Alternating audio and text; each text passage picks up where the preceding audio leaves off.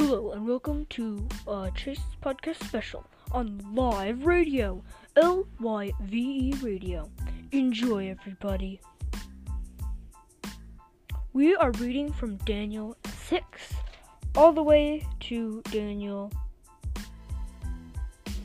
7. That's not very impressive. Oh well, we'll go through now.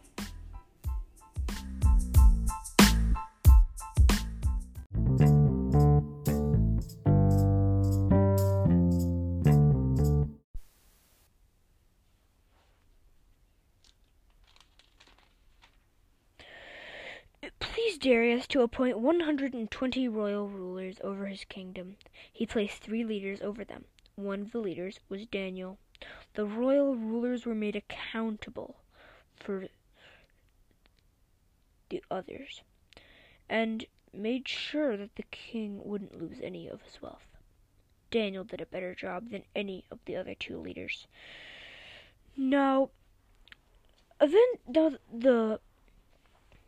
the other 2 rulers became extremely jealous and wished for the power that Daniel had.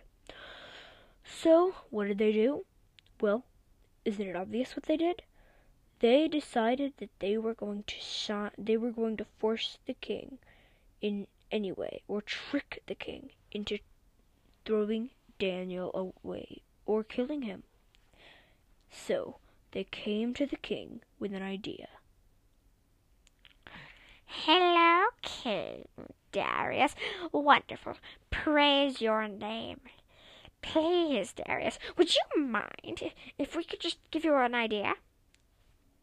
No, I don't think I would. Now, you're so gracious and amazing. So why don't you sign a decree that that the whole country can pray only to you, no other being or God? Well, okay. Let it be done. Okay, I'll bring out the papers instantaneously. Okay. Now, after the king signed this decree, nobody could pray to any god. Gods from the heavens, like the real true God, or people, or things. You could not pray to anything but King Darius. When Daniel heard this news, he was disturbed. He didn't like it very much.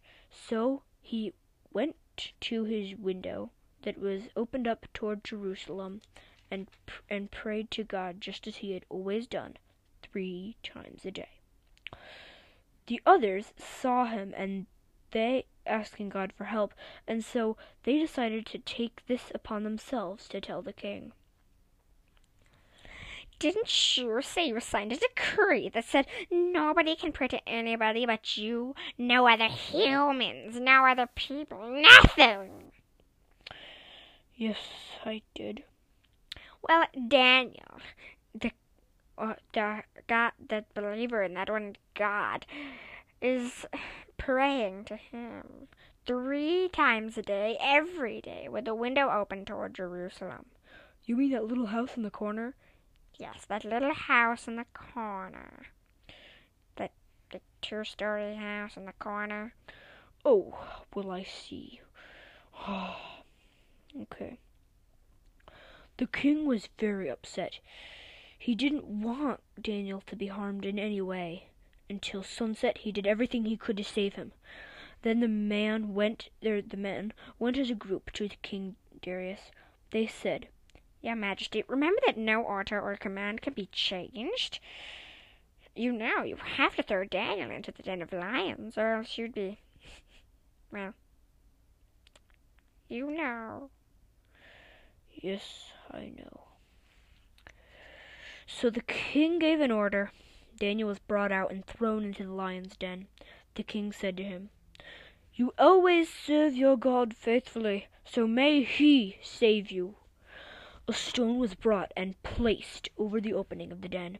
The king sealed it with his own special ring. He also sealed it with the rings of his nobles. Then nothing could be done to help Daniel.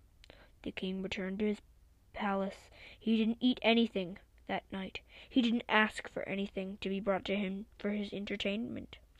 And he couldn't sleep. As soon as the sun began to rise, the king got up. He hurried to the lion's den. When he got near it, he called out to Daniel. "Daniel!" His voice was filled with great concern. He said, "Daniel, you serve the living God. Has your God you always serve been able to save you from the lions?" Daniel answered, "Your Majesty, may you live forever. My God sent his angel, and his angel shut the mouths of the lions. They haven't hurt me at all, because I have done nothing wrong in God's sight. I have never done anything wrong to you either, your Majesty." The king was filled with joy. He ordered his servants to lift Daniel out of the den. So they did. They didn't see any wounds on him. That's because he had trusted in God. Then the king gave another order. The men who had said the bad things about Daniel were brought in. They were thrown into the lion's den. So were their wives and children. Before they hit the bottom of the den, the lions attacked them, and the lions crushed all their bones. "No, please, King Darius, we did nothing to harm you. Please, Darius, we were helping you. Please." No, don't, no!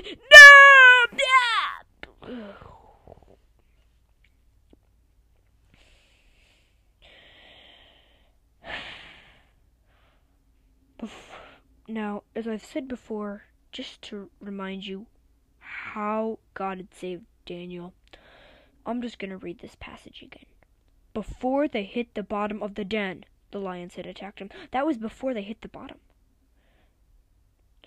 Now, then, King Darius wrote to the people of all the nations. He said, no matter what language they spoke, he wrote, "May you have great success. I order people in every part of my kingdom to respect and honor Daniel's God. He is the living God. He will live forever.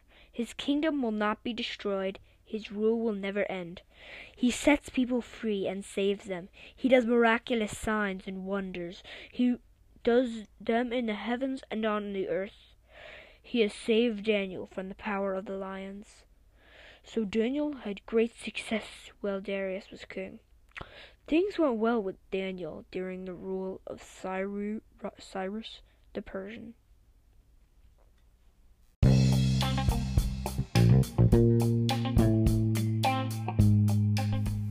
This was Live Radio.